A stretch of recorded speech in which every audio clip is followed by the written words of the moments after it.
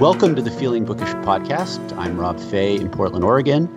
I've got my main man, Roman Sivkin, in New York City today, and we're kind of pleased to have our sound engineer, Heston Hoffman. He's with us usually, but now he's actually going to be, he's going to jump in here today and talk about the book that we're going to tackle today. So, Heston, you're doing double duty. I'm sure you can chew gum and walk down the street at the same time, as my father used to say.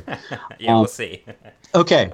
So today we're looking at, frankly, kind of an unusual book in and of itself, and I think an unusual book within the scope of this particular writer's body of work. And this is J.M. Coetzee, and the book is The Master of Petersburg. And so this is a novel that is about a guy named Dostoevsky. Maybe you've heard of him, a famous Russian writer. And it focuses on a very, very particular period in the life of Dostoevsky. He had been living abroad in Germany, where he developed a pretty healthy gambling problem, which is a pretty interesting thing in and of itself. And he returns to St. Petersburg because of the death of his stepson, who was quite a young man, I think in his 20s. And so that sort of puts us kind of in the mind of Dostoevsky, or the character Dostoevsky, in the middle of grief. And, I think that's probably the easiest thing to say about this book, is that it is a book about grief. Heston, I'll sort of throw you into the fire first here. We've talked a bit, and, this book is a strange book, and it's a strange book if you sort of line it up with Coetzee's other books. How are we to think about this book from your perspective, being a sort of fellow countryman of Coetzee's? Well, yeah, it is interesting because to begin with, the setting is different to a lot of the other books. Oh, well, yeah, like most of his books his early books at least, are based in South Africa or in, places that resemble South Africa. So it was interesting for me to go on this sort of, ride to Russia.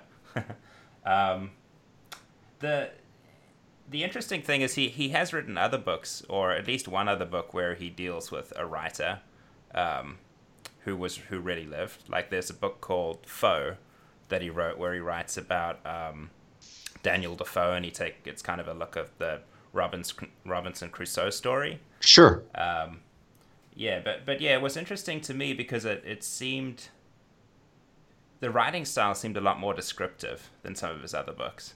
Like, he has this really efficient writing quality that he's so careful about every word that he uses, right? He has this this super efficient writing style, and his novels are all very short, really.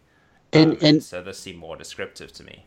Yeah, and I have to admit, this is one of the reasons this is the first book I've read of him, and I've always been somewhat intimidated because in flipping through other novels of his, the sparseness of the prose, a kind of cool, distant efficiency, right, so to speak.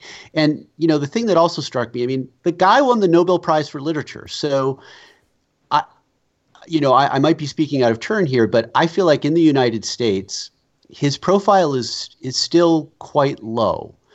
And if you look at the other English writers or English-speaking writers who've won the Nobel and who are still alive, Alice Munro from Canada, Bob Dylan, and also Toni Morrison, I feel like he's still rather, under the radar. Certainly not in universities or among, other novelists and so forth. But there's just a strangeness about this guy. Yeah, he's very cerebral. I think it's very cerebral. That's one of his strengths and also one of his weaknesses, right? Even though this book, I'm sorry I interrupted you, Rob, but this book is really infused with not just things, that the mind can chew on, ideas, but also heavy undercurrents of emotion and feeling. But they're undercurrents, even though they do burst to the surface quite a lot in this book. But there's still this dark sort of layer underneath the prose, which the prose is beautiful, by the way. It's all, like you said, it's austere, Rob. It's definitely, it has some flourishes here and there, but it's very even. as far as the style goes. It doesn't, just burst into this lyrical thing suddenly and then condenses into some sort of cerebral thing. It's very even throughout. But don't you feel that although he's clearly exploring the terrain of grief and the kind of the sense of being condemned, right, which is a very Dostoevsky reality, considering his life, holy crap, I still feel like there's a kind of like a cool distance that is somewhat off-putting to me. Well, I think he writes this in. See, I was really taken with this book. I read it.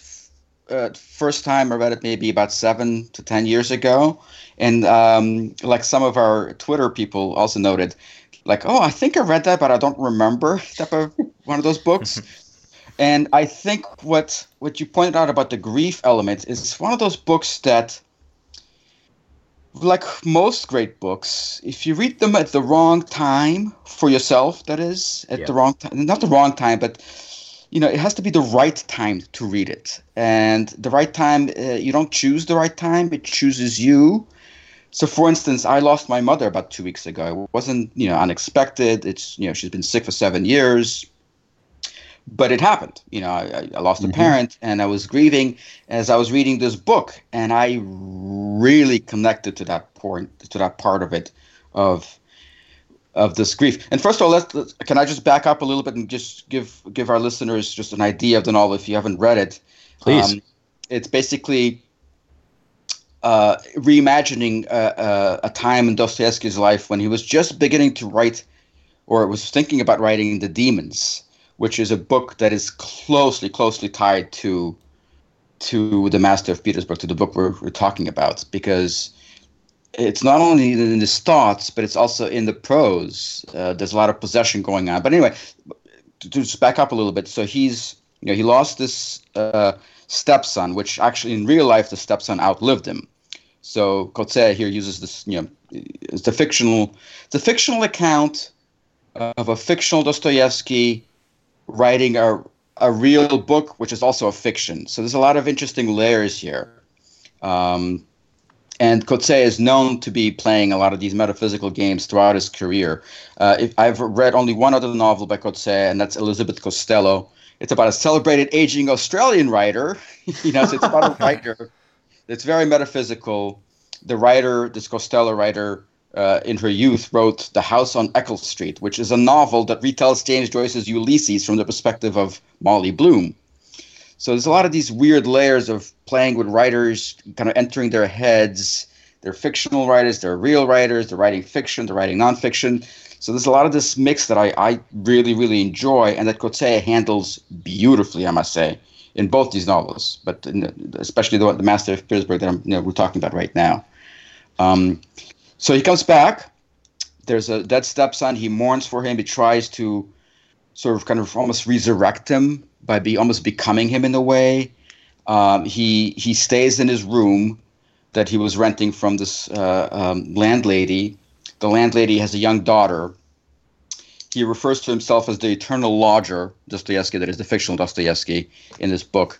And, of course, the eternal lodger is also a character in Dostoevsky's in the real Dostoevsky's own book, The Demons, in which Stavrogin, one of the people there, one of the characters, also is a lodger and also as a landlady with a 12-year-old daughter. And we'll probably talk about much more about that hopefully later. But it's a very kind of parallel to Dostoevsky's lives, but we're inside Dostoevsky's head as he's trying to come up with these fictions and also dealing with this fictional reality of his stepson being dead, and really dealing with what Dostoevsky himself called the major problem of our age, which is this nihilistic sort of worldview that has kind of impregnated Russia at that time, with people like Turgenev, Fathers and Sons, the novel, which was written in 1862, a little bit earlier. One of the major characters in that novel is a nihilist. So nihilism and the whole sort of invasion of the Western, post-French Revolution kind of ideas into Russia, and just completely colliding with the Slavophilic soul of Russia, the one that the Orthodox Church, the Tsar, and God sort of being, this whole worldview being collided into this iceberg of Westernism and more freedom and atheism, nihilism, all these things that kind of threaten to topple what's going on with the regime in Russia, not just the regime, the political regime, but really the intellectual, the ideological hold of old Russia. And so really that's the extent of the novel. Really, he meets one of these leaders, in fact the leader, Nechayev, and he deals with him. He deals with the police a little bit, and it's got echoes of all of Dostoevsky's novels, right? There's an echo of the Notes from the Underground, of The Idiots, of the brothers, even the brothers Karamazov, but really mainly the demons, because this is the time when Dostoevsky, in real life, the real Dostoevsky, was gathering all these materials to write the demons. So I hope I kind of set the picture a little bit of what the novel involves. There's really not much going on in the novel plot-wise. Yeah, I would almost sort of that was a fabulous, impassionate kind of summation in a way. But I would almost push back and say, Roman, I think you're infusing some of your own background and knowledge into a book that still feels very sort of narrow, and like I'm looking through a tiny slit of a window. I completely disagree, Rob, because what? I don't know if you picked this up, but Kotze's own son died. He was 23 years old in 1989. He fell from a balcony in somewhat mysterious circumstances.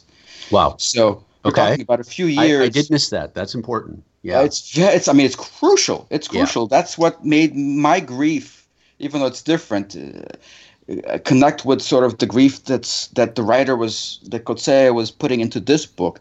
And maybe you didn't pick up on it because, again, the timing of reading is so important, as I pointed out before. And I didn't pick up on it that much when I read it first, but now it really spoke to me, this book. It really opened up. Right. And Dostoevsky's own son outlived him, right? So the stepson, yes. The stepson outlived him. Right. Yeah, he did outlive him. Yeah, so it's this interesting intersection there. Yeah. So I think Kotze was just using that as a sort of a way of sort of maybe dealing with his own grief. I mean, he certainly put a lot of his own grief into this book. I don't know if you can read this book without feeling that, to some extent, but I really felt it, because I was very familiar with that emotion because I was going through it myself, in a different way. Because losing a son, losing a child is got to be one of the worst things that can happen to anyone. It's normal to lose a parent. That's the nature of things. But losing your progeny is, especially at a young age like that, is a scarring, life scarring kind of ordeal. And I think Kotze really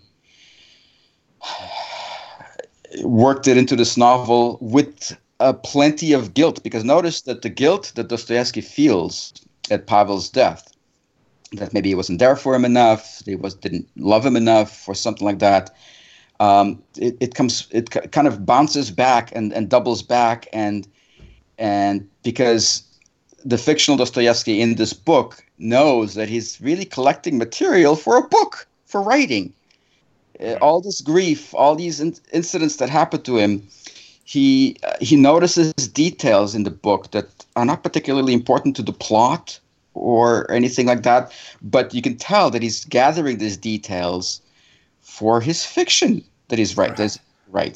So this demonic nature of writing is definitely revealed here, and you can really feel that in the end, and see that in the end, that he's basically transmuting his personal grief into his work, and he feels horrible about that, because in a way it's cannibalism. In a way, it's necrophilia. It's like, it's somehow loving the dead to the point where you bring them back into your work, but is it doing justice to the dead? Is it really paying respect to it? It's probably not. So he feels this guilt that he can't get rid of.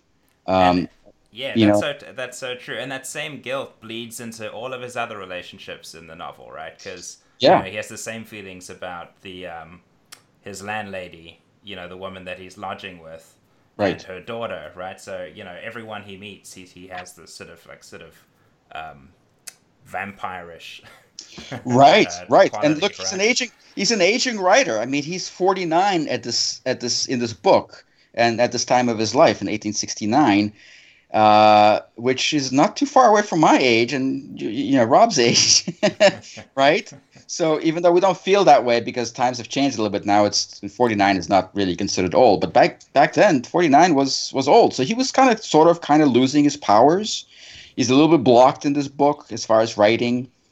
And what does he do? He, like you said, Heston, he vampirically kind of he He this feeds off of the 12-year-old people around daughter him, right? of the landlady. He doesn't rape her, though there's a rape scene in The Demons that involves a 12-year-old girl. Um, he doesn't do that. There's some erotic thoughts about it, but it's sucking up this young energy for this aging writer to be able to continue writing. And in fact, the whole juxtaposition of generations, the older generations and the younger generation, and their clash is really, I think, one of the key elements here. Oh, right, definitely, yeah, especially with Nechaev's involvement, right? Because he's all about Right, right. he doesn't he say something in the novel about like once he reaches 30 35 is going to something, shoot himself. he's gonna shoot himself, right? Right, right. Yeah, And it's interesting because Dostoevsky, when he was Nechaev's age, he was similar to Nechaev, right? He participated in the Petrashevsky Circle, for which he was famously almost shot, in mock execution type of deal, and sent to Siberia. Um, and then he doesn't change. What was the saying? There was a saying years ago, like it takes 20 years for a Democrat to become a conservative or something, or a liberal to become a conservative. It's probably less than 20 years now. But he flips. He flips from being this kind of radical youth to post Siberia to being this kind of defender of the old regime in a way, and though it's with Dostoevsky, it's never black and white. It's always a Right. mixture. Right. He's too complex to be reduced to some formula like that. But he's definitely a pushback now as he's older against this younger generation that just wants to destroy everything and rebuild from new. And he's like, no, we can't do that. Just that's I've been there. You can't do that. But there's that constant tension between youth and age. Sometimes it's almost unbearable with these erotic thoughts about this girl, and even the landlady feels it. You basically, she says, because they sleep together, and she says, you're I think you're using me just to get to my daughter, and she's not wrong. And Heston, you and I were able to. We had a great dinner earlier in the week, and we were chatting a little bit about the book, and you were kind of pointing out that, if I remember, in some of Coetzee's other books, there is this sort of theme of a bit of a male, older leering at kind of younger female characters, a kind of Right. Lolita sort of element. Because this has been something that many people have pointed out with Nabokov, that there is this. The characters, have this interest in, prepubescent or teenage girls, and there's always this aspect that kind of floats around. And Nabokov in interviews would just brush it off. Look, this is fiction. This is, whatever. But you found this repeated in a few other books. Oh yeah, for sure. Yeah, a Yeah. lot of his books seem to revolve around old perverts. Disgrace. That is the I main guess that's what theme I was in going to say, Disgrace, Heston. right? Thank you. Yeah, That is the main I believe the theme of word Disgrace. perversion is also one of the key words in this book. It's he uses it. He actually uses it. You know. Yeah, so it's definitely a theme in some of Coetzee's novels as well. Waiting for the Barbarians has that same quality. Disgrace basically centers around a story of a lecturer who takes advantage of one of his students, So yeah, there's a lot of that in his other novels. So Mm. the funny thing about Coetzee is I do think he's this really important writer, and obviously I think South Africans, especially South Africans who care about literature, are very hold him in a very high regard. But I rarely actually enjoy reading any of his novels. Right, they're all very uncomfortable, and as you were saying earlier, there's a lot of subtext there. Right, so it's you feel like you're reading something very important, and you can really appreciate the quality of his writing, but it's always an uncomfortable experience, right? Reading his books. Right, but is that necessarily a bad thing? Maybe not. No, I I mean, don't think so. I mean, I'm definitely going to read something a lot more lighthearted now. Now that I mean, finished this I book. think he in his Jerusalem Prize speech that he got, I think in '87 or something like that. He talks about South African literature and how the ideology of South Africa and apartheid has twisted people's perspectives, and so human relations are natural under those kinds of conditions. They're pressurized. They are distorted. They're not normal. I don't know if that's the right word to use. And so he basically he condemned South African literature for being stunted. He got a lot of flack for that.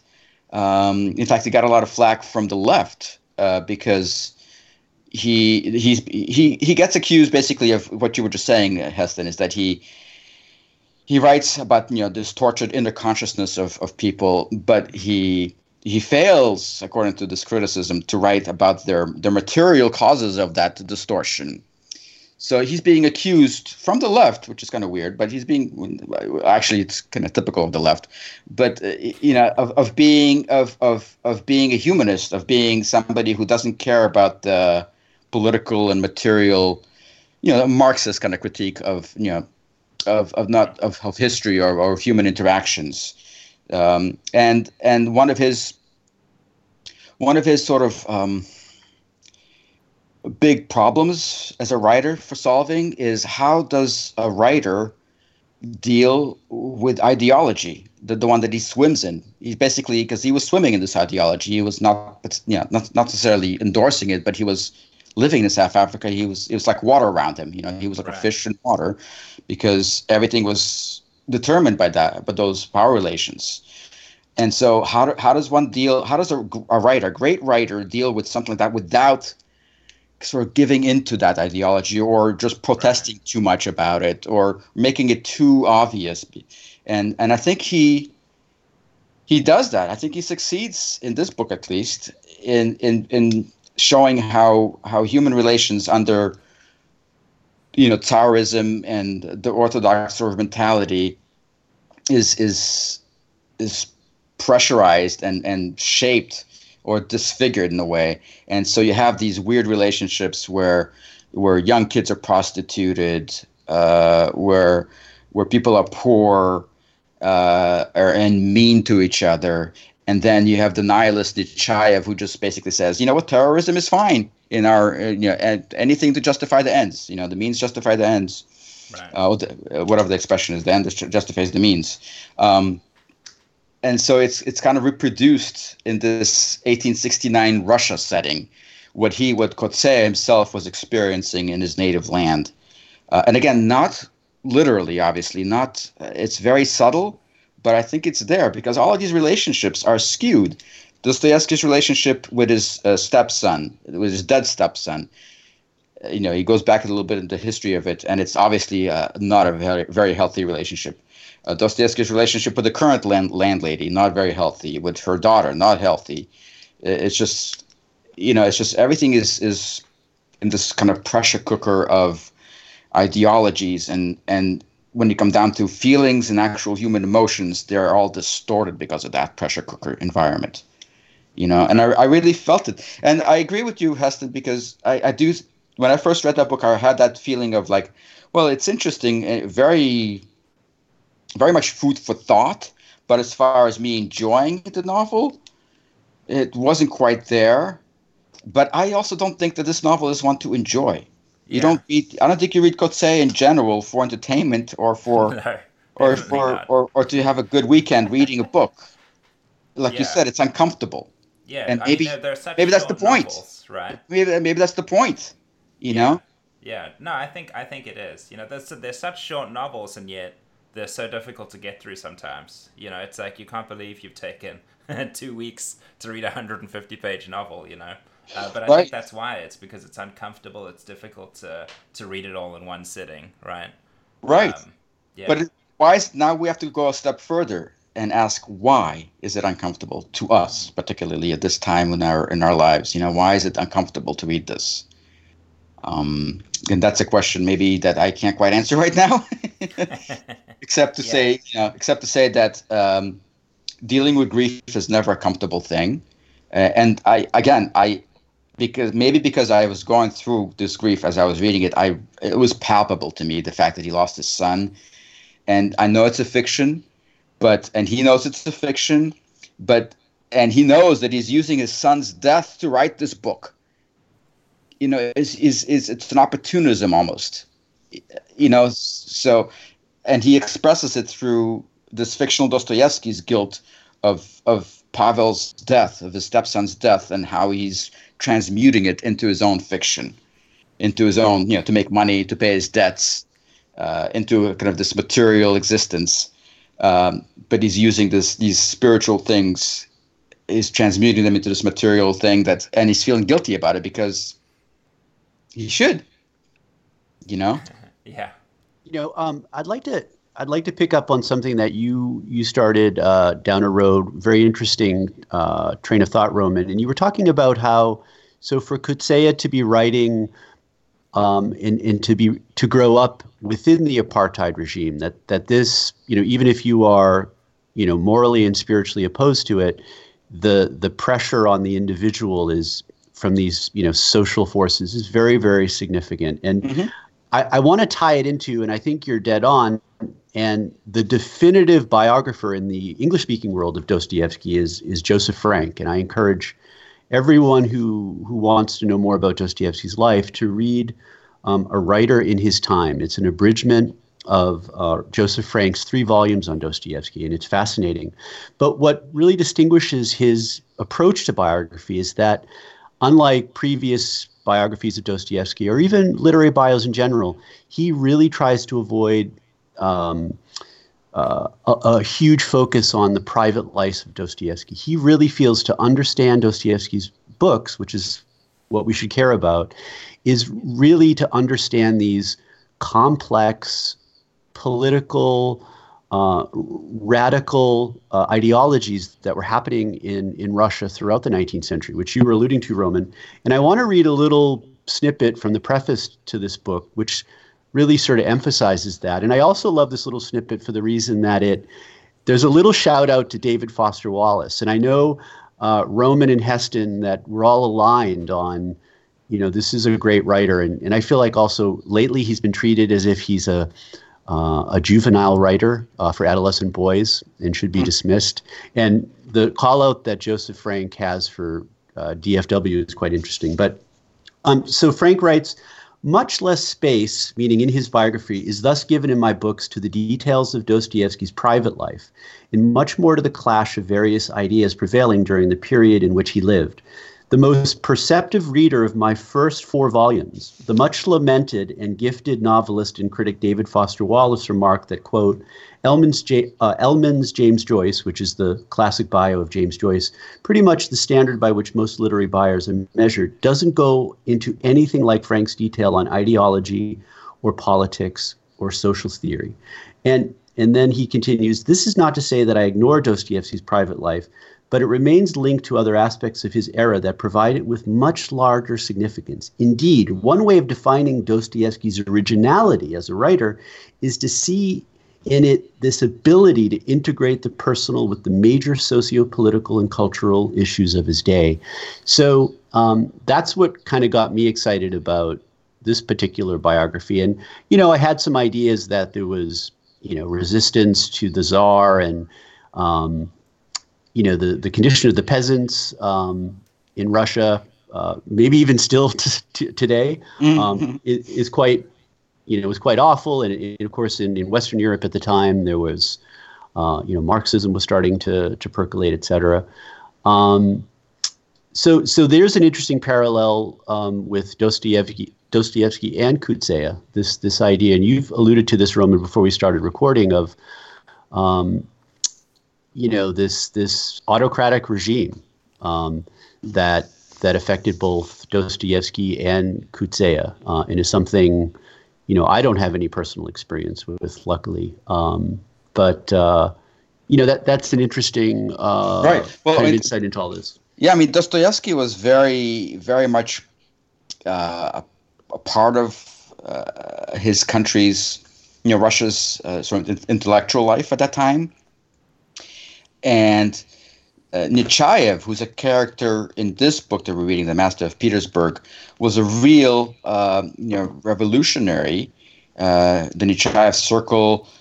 They famously had Nechayev murdered this guy Ivan Ivanov, after which Dostoevsky vowed to write a pamphlet or something against Nechayev and his ideology.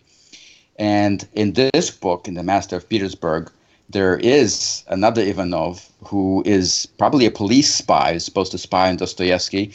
I guess we have to. I'm getting a little confused. I don't know about you guys, but when I talk about Dostoevsky as the real writer, Dostoevsky is the character. So I'll make sure that I'm getting confused. So I'll make sure I'll just say it. So the fictional Dostoevsky in this book meets Nechayev and has a lot of arguments with him. Nechayev is this murky figure in the novel. In real life, he was also a murky figure, I guess. But Dostoevsky really hated him. He really, really hated him in real life.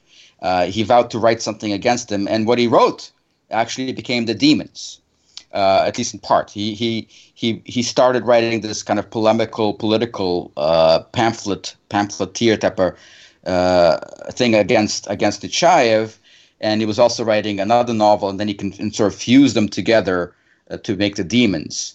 But in the fictional Dostoevsky here that we're talking about, The Master of Petersburg, there's another Ivanov who gets also killed, probably by Nechayev. So there's a lot of parallels between real life 1860s and 50s and this setting of the novel here. I mean, there's a lot of parallels. Yeah, and I can just sort of add from the Frank biography, around the time of 1869, Frank notes that Dostoevsky's notebooks are filled with references to Nechayev. Yes. And he was daily poring over the flood of rumor and speculation. And then Frank kind of concludes with an interesting observation. He says, after all, had he, meaning Dostoevsky, not practically predicted the outcome of radical ideas when he created Raskolnikov, Nechayev and his group had merely drawn the conclusions and taken the actions that in Crime and Punishment, Dostoevsky had only imagined as extreme and, quote, fanatic possibilities. Right. So, yeah. And it's actually interesting to read some of the descriptions of these, fanatical young Russian men in the novel, and just to think about, the fanaticism of, whether it's white nationalists today in the U.S. and in the West, or of Islamic influenced terrorists, this kind of thing. It's this idea, and he also there's a passage where he's talking to the police commissioner, and he's requesting the papers of his stepson, and they really kind of enter into this discussion where the character Dostoevsky starts saying, don't you agree that basically a spirit, a demon, enters these young men and they become incredibly radicalized? And it really made me think of, again, a white nationalist or someone in ISIS who, suddenly just becomes infused with this certainty. And it is almost a possession. And, Heston, you and I share a certain background with religion, and there is this, we've been around religious people who, have the spirit, so to speak, or whatever. And it's a righteousness that cannot be rationalized with. Right. Yeah. if that makes sense. Yeah. No, I agree. Yeah. I don't Well, have much to add, but I agree. I mean, I Yeah. was raised in a religious household, thank God. So but you know what? I'll throw in another little nugget that I found, maybe a few months ago, and then it struck me as relevant here because this whole possession, demons taking over, so to speak. My favorite living media theorist, Douglas Rushkoff. Oh yeah, I love him. Yeah, he's cool. Yeah, he's great. So he had this little thing, this little talk where he mentions that today's algorithms, Google, Facebook, all these things that are part of a social fabric right now, these algorithms are in a way demons because what do they do? They do exactly what demons do. They exploit human weaknesses to use sort of against us. We give them this entry. We sort of provide the vessel by giving our information, basically losing our privacy. And these demons then sort of inhabit us and use our weaknesses against us to make us do things that we don't want to do. We don't want to buy that freaking, 17 pounds of whatever. We don't want to, go on Facebook and interact on Facebook and give away our privacy, but yet we do because it's this weird possession, this demonic thingy. So I really liked his equivalency of demons and being possessed with algorithms, which are very much part of our current ideological battles, right? I mean, Facebook's role in the election, et cetera, et cetera. And it's probably going to get worse before it's going to get better, right? Yeah. So, Rushkoff is pretty interesting, and he was an early Silicon Valley person, and he's really kind of turned his back on on that culture.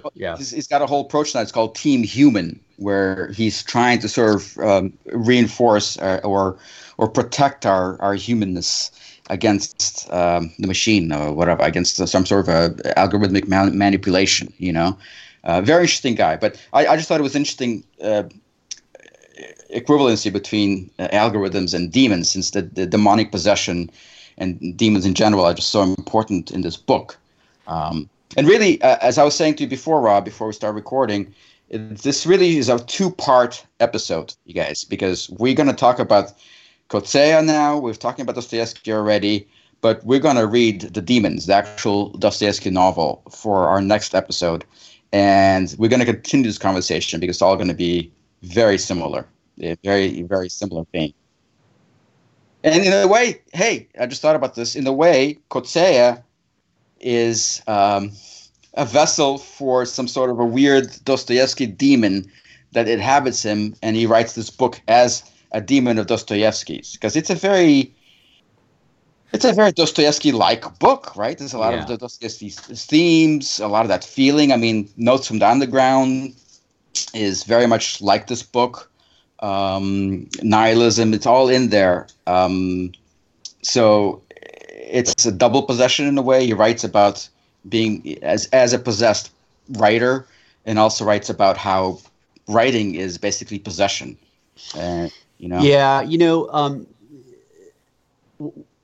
Writers who write books about writers, it's a tricky thing. I mean, it's tricky for us to even talk about it and to sort of parse out, the life of Dostoevsky versus the fictional representation, et cetera.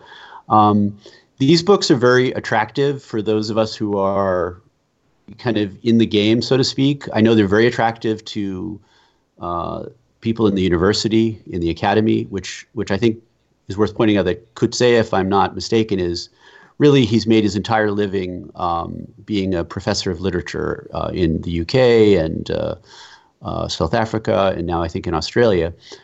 He's probably making money off his books now, but I'm assuming for a while, he was getting critical acclaim, but not raking in the dough.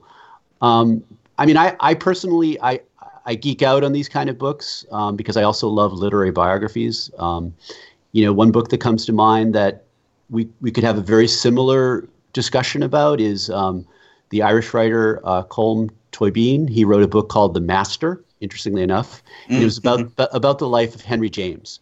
And again, working with the structure of Henry James's life, but what Tóibín I think was interested in was we know that Henry James was basically celibate his whole life, and so he's living at the end of the 19th century, and so Toybin is sort of speculating that we don't have any evidence in letters is that Henry James was gay, and because of social pressures at the time, couldn't be who he was, and so the novel sort of plays with some of these male relationships he had, et cetera. But it also kind of geeks out about, I want to know how writers wrote the writing life. Yeah, yes, the writing life. Yes, absolutely. And I feel like, Coetzee isn't giving us a ton of that. That's not. Well, Rob, at the end he does.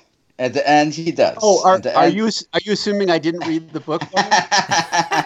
Well, at the end, the ending is really fascinating. I've changed since high school, Roman. Well, the ending, what he does, he writes in Pavel's diary. He adds entries. He starts writing a story, and then he reflects on this writing and how what does it mean to write and to use somebody's life for writing. So he definitely does. The ending is very meta sort of writerly. Yeah. I think it's just. I think it's a in a strange way, it's a perfect little book. There's not a wasted word. Coetzee is a stylist, as a master stylist. He knows what he's doing with words. He does not waste any. He's very. I mean, here, let me. Coetzee, not Coetzee, Dostoevsky, the real Dostoevsky was famously an epileptic, right? He would have these seizures and would fall down. And there's, of course, a lot of parallels between falling as in falling from grace and falling as in falling in a seizure that Coetzee draws here. It's really about partly about the fall of man in a way, with the big F. But here's a description of not a kind of a summation of what these seizures mean to this fictional Dostoevsky, at least. And I'm quoting: "They, meaning the seizures, are not visitations. Far from it. They are nothing. Mouthfuls of his life sucked out of him as if by a whirlwind that leaves behind not even a memory of darkness." I mean, isn't that great? That's just great writing. And it goes against the grain of what a lot of people believe about Dostoevsky, that his epilepsy was somehow contributed to his mastery, to his it gave him visions, it gave him some materials to deal with, or it gave him some sort of advantage as a writer, as an artist. And I think that's a popular conception in general, that some sort of a mental illness will help you, be a creative person. But here, Coetzee definitely puts his foot down firmly, saying, "No, fuck no. This is just horrible. It's nothing. It's a curse. It's not some sort of a gift in disguise." And the writing is just, I mean, again, not a wasted word. This is something that I have a problem with a lot of people, a lot of writers that I still love, but this. Writers. That's why this book is kind of slim and hard to read, because it's condensed, it's packed. I just love it when there's not a wasted word. There's nothing I could point to this in this book saying that sentence could have been cut, or that's just a stupid way of putting it. There's just nothing. And usually I can do that with most books. They could have been, even with Dostoevsky, he could have done that a little better. No, I'm not putting myself on, any kind of pedestal, just as a person, as a personal opinion, as a reader. But here I couldn't find any flaw like that. Anything. Yeah. It's like a crystalline structure that everything supports everything else. If you take one thing away, it won't feel totally complete. But I'm still wondering about, like with Heston and you, even Rob, I'm assuming that you didn't totally, completely, fully enjoy this book. Like, you're not going to... I'm going to scream from the rooftops, "God damn it, read this book," right? Well, no. And again, you don't need to convince me that I don't need to enjoy a book to come away enthused about it. But I suppose it is surprising to hear that you kind of are enthusiastic, because I know you enough that you're more on the side of what you might call maximalist novels, right? Novels that are lighter on dialogue and scene setting, and more about, the quality of the prose, and maybe more about ideas or that kind of thing. And I feel like, Heston, we were, again, at dinner earlier this week, and kind of having a similar conversation about like, Right. yeah, and I have the prejudice of what if a novel starts to feel novelistic in the sense that dialogue, descriptive scene setting, dialogue, descriptive scene setting. I do struggle with that a bit, and Yeah, so when you become aware of the writing itself as Right. opposed to just being in the story, right? and I actually I've come to really look for, seek out, and seek refuge in tangents. And so this is why, I'm a Proustian, and that's, I tend to like guys who write 7-volume books because I think, as you said, there's no wasted words. Coetzee he chops out the tangents. He doesn't allow his writerly mind to do that. And so that's just an observation. The other thing I wanted to point out, which I think we didn't address, a very sort of formal decision that he made as a writer, is he put the book in the present tense. And so that's an interesting decision, a very deliberate decision any writer would make. It jumped out at me. And I suppose if I'm thinking, why would I have done that? Perhaps because he was dealing with a known quantity, a person named Dostoevsky. If he had put it simply in the past tense, the temptation to really equate apples to apples or apples to oranges in this sense and saying, this is a quote unquote historical novel, right? So I think by putting it in the present tense, he was really able to distance the reader a little bit from the temptation to say, okay, I'm just getting a historical novel here about an episode of Dostoevsky. Yeah, it's definitely not a historical novel. Right. But here's the question. I'll just throw this out as well and sort of shut my trap is whatever we think of historical novels, we tend to think of like, things that dramatize, whatever, military battles or presidencies from centuries ago. I mean, this is a historical novel too, in a way, really. I don't know. It's historical in the sense that it's set in 1869 in St. Petersburg, so its location and date are very important here. And speaking as somebody who was born almost exactly 100 years after the setting of this book, in the same place, I was born in St. Petersburg. I can tell you that he captured the place very, very well. I mean, I'm familiar with some of the streets. I've walked them, both as a child and when I came back a few years ago. I can smell it. I can smell his description. Those damp cellars. I smell them. They're still there, man. Those cellars. They have the St. Petersburg cellars have a very distinct smell. If anybody out there knows what the hell it is, please tweet me. I've been trying to find this out. I don't know if it's limestone or something because St. Petersburg was built on a swamp. So, but there's a very distinct odor in St. Petersburg, underground especially, or when you go into hallways. And I could really smell that when I was reading this book, this underground atmosphere of dankness, of coldness. There's a lot of cruelty in this book. There's a lot of these, the stuff that I saw on the streets in St. Petersburg, drunk people in doorways, during the Soviet era at least. So he definitely captures that, even though what I saw was 100 years later. But there's still some remnants of that for sure. So in that sense, yes. But I mean, it's a novel of the mind, which is why I think a lot of people find it a little dry. And I repeat. I think this is the most important point for me as a takeaway. And I think I've known this for a while now, and I think I've shared this with you, Rob, as well, that the timing of the reading is really, really crucial. I don't know, for instance, if I can sit down right now and reread Infinite Jest. I'm not in that frame of mind. It's not the right time. Yeah. When I read it, it was the perfect time because not only were you and I, Rob, were sharing an apartment, we were living right around the corner from one of the major settings of the book. We were right there. We felt like we were in the book in a way. We felt like we were part of it.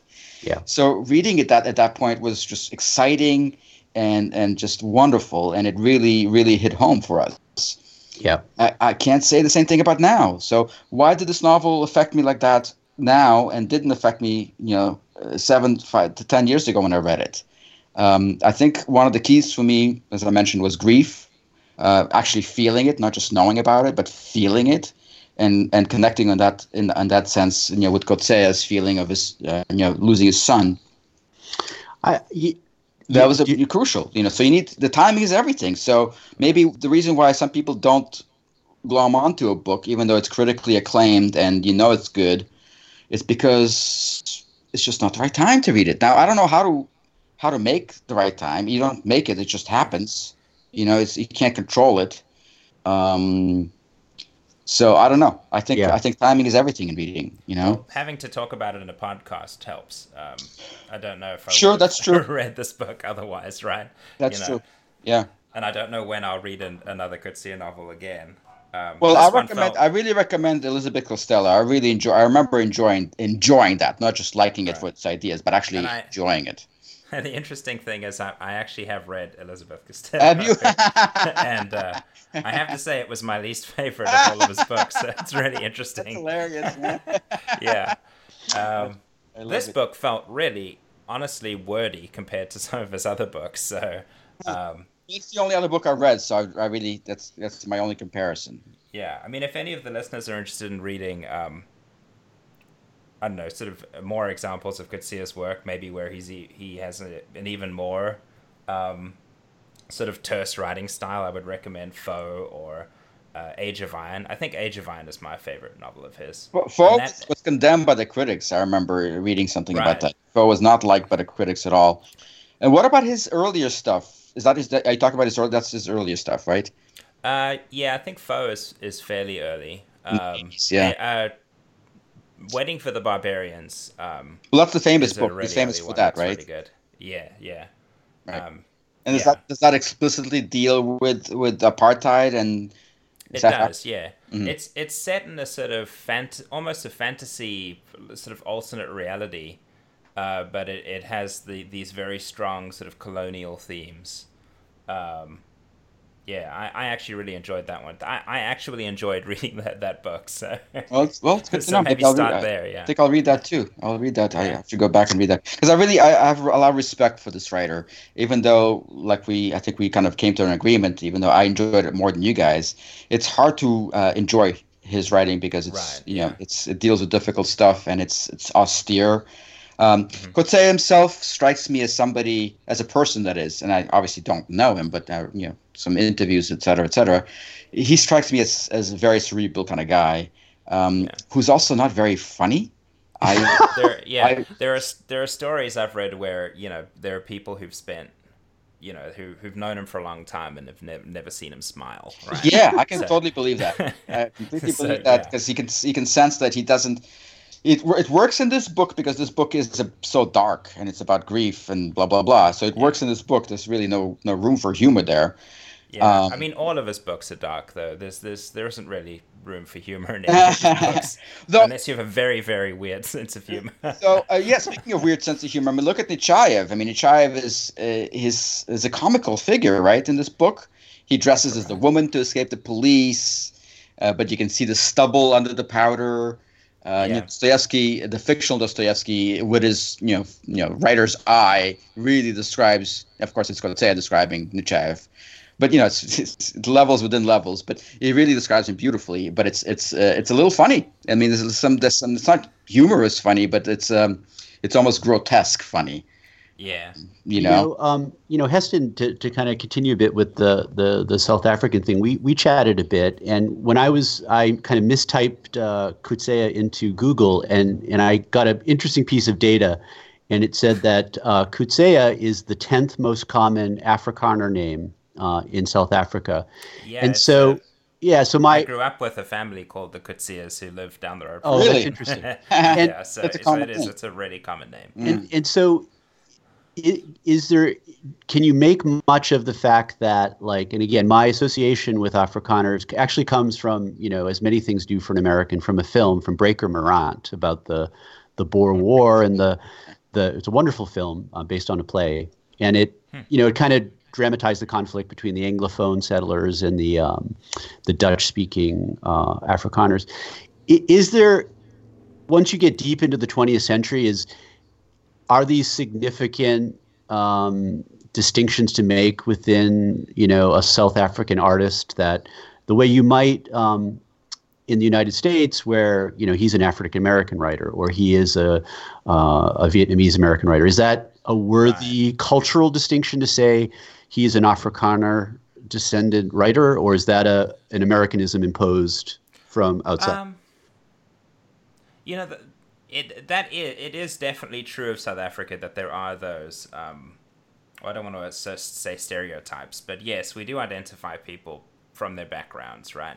I think Coetzee kind of, in my opinion, transcends all of that, right? Like this immensely skilled writer. I don't know if I would classify him as a Afrikaner writer or but there are artists working in that sphere, right, who are seen as like, oh, they're the Afrikaner writers, or the sort of... What about Nadine Gordimer, for instance? I don't know if she's considered like that or not. I mean, that's a good question. Probably more of because she has a British background, right? So same thing with Coetzee. Really strong. Coetzee himself disavowed this whole "I'm an African writer" type of label.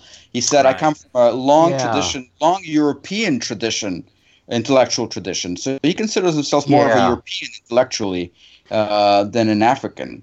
And I think he's right about that. Yeah, that's fascinating, and that actually makes me think of Albert Camus, the French writer who was actually born at the time French. Algeria. He was born in Algeria, and he, I think, this French label was never quite comfortable with him, and he struggled a lot with the kind of the Algerian rebellion, I guess you would call it, that led to Algeria's independence. His family had been there for 100 years. And so that I'm a Francophone and kind of into all things French. And I've always been fascinated with Europeans, French, European-born type dudes who grew up in basically North Africa, in Algeria. And so do they consider themselves African artists or Mediterranean artists? And so that's something I'd actually wanted to ask. And I'm glad you asked that, Roman, about you're an African writer, aren't you? If you're right. I think and there are writers who really who identify that way, right, as Africans, even if they are of sort of European descent. Yeah. And then I guess there are others like Coetzee who don't agree or don't want to be categorized that way. Yeah. He wants to be an Australian writer. Right. Well, I mean, it looks like he's running away from any kind of labeling, any kind of identity. I mean, partly what I'm doing as well. I resist labels. I think it's probably a good thing to do if you're if you want to be free as a writer. I mean, remember Roman. Is that why your Twitter account is Zenju? Zenju. No, you know why? It's very simple. People think it's because I like Zen and I'm Jewish. No, not really. Even though those things are true. It's just actually because it sounds to me like an ancient Chinese poet. Which the Tang poets. I love those poets. They're like my brethren. Okay. So I wanted to be sort of like Zenju, the poet, the Chinese poet. It's stupid, right? But that's really why I chose Zenju. I didn't know that about you. That's actually yeah. So this did make me think of a very sort of good South African writer, a bit of an older writer, Herman Charles Bosman. Have either of you heard of him? No. Yeah. So I would recommend him if you're looking for something completely different to J.M. Coetzee. How do you spell his name? Do you know how do you spell? So Bosman is his surname. So Bosman, and then Herman Charles Bosman, right? So Herman Charles. Herman Charles. I'll look him up. Great. Awesome. So he is a very famous South African short story writer who writes very, very humorous stories about sort of the Voortrekker area. History in South Africa, so sort of very old sort of Afrikaner stories based around Afrikaners, and all of his stories sort of unmask the irony of the human condition, right? So it's his. I would recommend reading one. Maybe I think there's one of his stories is called The Leopard, which is a really good story. I'm writing it down. There's a bunch of good ones. I'd recommend The Leopard, though. That's a good starting point. Awesome. Herman Charles Bosman. Yeah. If you need something light after reading a Coetzee novel. Yeah. And you guys know what the strange thing is? I was just gonna. I think I mentioned this before, but it feels weird to me as far as identity goes, because I almost ended up being a South African myself. I mean, I came very close to going to South Africa with my family. Oh wow, that's we just got denied a visa because when my dad went to, we moved from Russia to Israel, and then I guess my parents were peripatetic, just couldn't stay in one place for too long. They're like, well, let's go to South Africa now. So my dad went to apply for a visa, and he was asked about this, or like, you seem to be part of the young communists, the Red Communist organization. And he's like, well, yeah, everybody was, but we think because of his association with communism early in his life, we were denied visa to South Africa. Really? But we came this was very during close. the apartheid era, or It would have been very weird for me to be a South African, I must say. I would have felt very uncomfortable and weird, but who knows? It's such a diverse place. There is a very large Jewish population in South Africa. Mm-hmm. People from all over, right? Yeah, my wife's business partner, she's South African. Well, she's originally from South Africa. She's Jewish. Her whole family, part of her family is still there. Yeah. So yeah, I know there's a large community there, but it just kind of feels weird to me that I almost ended up being you almost ended up being South African. Yeah, almost, very close. So I would have to assume, without even looking at the time, we're probably getting close to our usual. Yeah, it's been about an hour. Yeah. Yeah. Is there any kind of high level sort of thoughts, takeaways that folks want to kind of throw out there?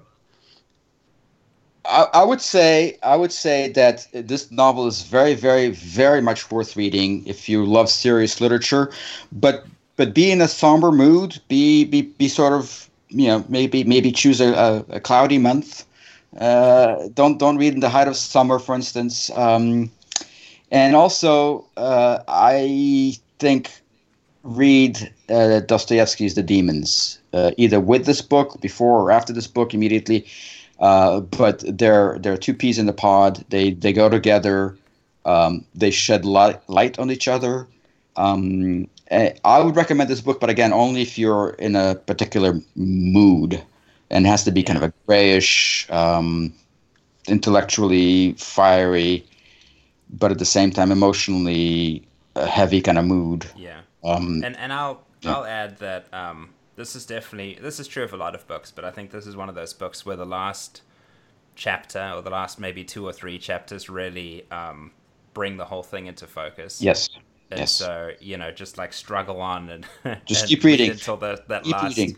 Keep reading, third absolutely. of the novel, because it's definitely worth it. Yeah. Yeah. It's short. It's not that long. Yeah, that's true. And sort of my final thought would just be, Roman, your comment earlier about, reading books at the right time in your life. And I absolutely agree. And you kind of, I guess I'm still on this mission to defend David Foster Wallace. I think you're absolutely right that probably if you read him right now in your late 40s, you might be like, But I guess my point with him and also with other writers, independent of the time you're reading them, is to at least acknowledge the seriousness which that writer approached that particular book. So that's sort of my defense of David Foster Wallace and other writers. But Rob, just to correct the misconception, that it's not that I'm not, in sort of the right phase of my life to read David Foster Wallace. It's just literally not the right timing. I think maybe in a year, maybe in 15 years, 3 months, whatever, it could be the right time to reread it again, because all great books deserve to be reread.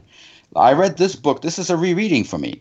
The first time I read it, it didn't make an impact. The second time, yes, I'm doing a podcast about it, so I read it with that in mind. But because of my grief, et cetera, the timing was right, so it really struck home. So that's what I'm trying to say, is that if a great book, if an acknowledged great book, if people say it's a great book, and you start reading it and you're not into it, put it aside. Let it rest there. Let it stew, because at some point in your life, it might be just the right book for you to read. And I don't mean just for intellectual pleasure. I mean for a complete sort of emotional and spiritual and intellectual satisfying kind of, this is the right thing for me to read right now. Yeah. So now there's a science, there's a bit of an art to that. No science. There's an art of when to read the books. But I think just don't push it. If something doesn't go, you don't push it. So these books come to you in a way. So you have to be just patient. I mean, I go for months at a time reading stuff that I don't really want to read. And I get restless. I'm not in a great mood. Something's missing from my life. And then, boom, I'm reading The Master of Petersburg for the second time, and I'm just like, I'm loving it. I'm excited about Dostoevsky. I'm excited about the demons for our next episode. That's going to be a doozy. So timing is everything with reading. It really is, and you just can't force it. It's kind of my last takeaway. And one thing you cannot accuse the Feeling Bookish podcast is being lightweight. We're going to go from Kutseya to the demons. Yes, folks, one demon to another. Tune in here for substance in a shallow world. Good luck to both of you. I'm reading a Thomas Pynchon novel next. Are you really? I need something more lighthearted. Which one are you going to read? Yeah. Which one are you reading? I'm reading Bleeding Edge, which I think is his most recent one. Yeah. Yes. You know what? I've started a book, and just as I was saying, it didn't go for me. And I love Pynchon. I just adore Pynchon. And I just couldn't get the absolute opposite thing to Kutseya, right?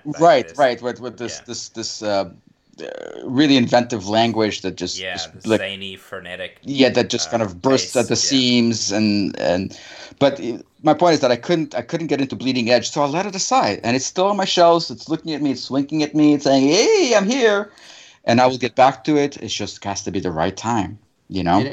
And I know that I think, Heston, you and I talked about, I mentioned that Roman was a huge Pynchon fan, and that I think you were like still on the edge with, was it Mason and Dixon? But I know Roman loved that as well. I remember when you were reading it in Santa Ana, California, Roman, years ago. Well, Rob, again, speaking of timing, thank you for pointing that out. With that novel, I was living on the East Coast. I started reading this novel, and then I moved. No, you were in California. I was with you. No, I was still reading it then. It's a big book. But I started. Yes, I started on the East Coast, and I drove from Boston to LA, and we went south first, and I had this book on the dashboard as we were crossing the Mason-Dixon line. And I'll never, until I die, unless I get dementia or something, I will never forget this moment of looking at the book and looking at the sign, the Mason-Dixon line, looking at the book on the dashboard, and just getting goosebumps because I was just so into the book and I was in the middle of reading it. So timing. Again, timing is everything. Yeah. It's on the bookshelf. I guess I'll have to save it for a road trip. one last just throw at you is what's the other?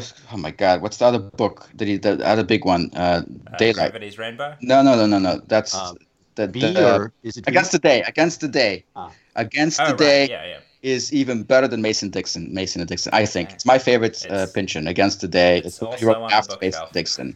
It's also it's a huge one, obviously, but it's so inventive and so funny, and they all are. But yeah, I'm just saying, Nice. Well, it's been fun as usual, and it's always great, Heston, when you kind of jump from behind the soundboard and join us from the attic. This is a little known fact. Our sound engineer is in this obscure attic hovel, like some sort of Dostoevsky character. Yeah, kind of. Right. Yeah, which is why my voice is bouncing around. And he's he's notes from above ground. He's and he's spitting distance from the old Willamette River, so it's a very exotic location. Nice. Yeah, well, thanks for having me. It was fun. Yeah. So we'll wrap it up. And again, you heard it here from Roman that start reading The Demons by Dostoevsky. That's our next target. Hopefully we'll rejoin you guys in one of the greatest books of all time, you guys. One of the greatest books. You got to read it. If you haven't read it, got to read it. So there's the challenge. The gauntlet's been thrown. So that's about it. Again, check out Roman Sivkin at Zenju on Twitter. I'm Robert Fay1. And also, I got to throw a plug to myself. Check out Three Quarks Daily tomorrow morning. There'll be a new article from me. A new article from Rob. Yay. Yeah. Awesome. So that's it. Cheers, guys. Enjoy the rest of your Sunday. And yeah, man, it's been fun. All righty. Bye-bye. Bye.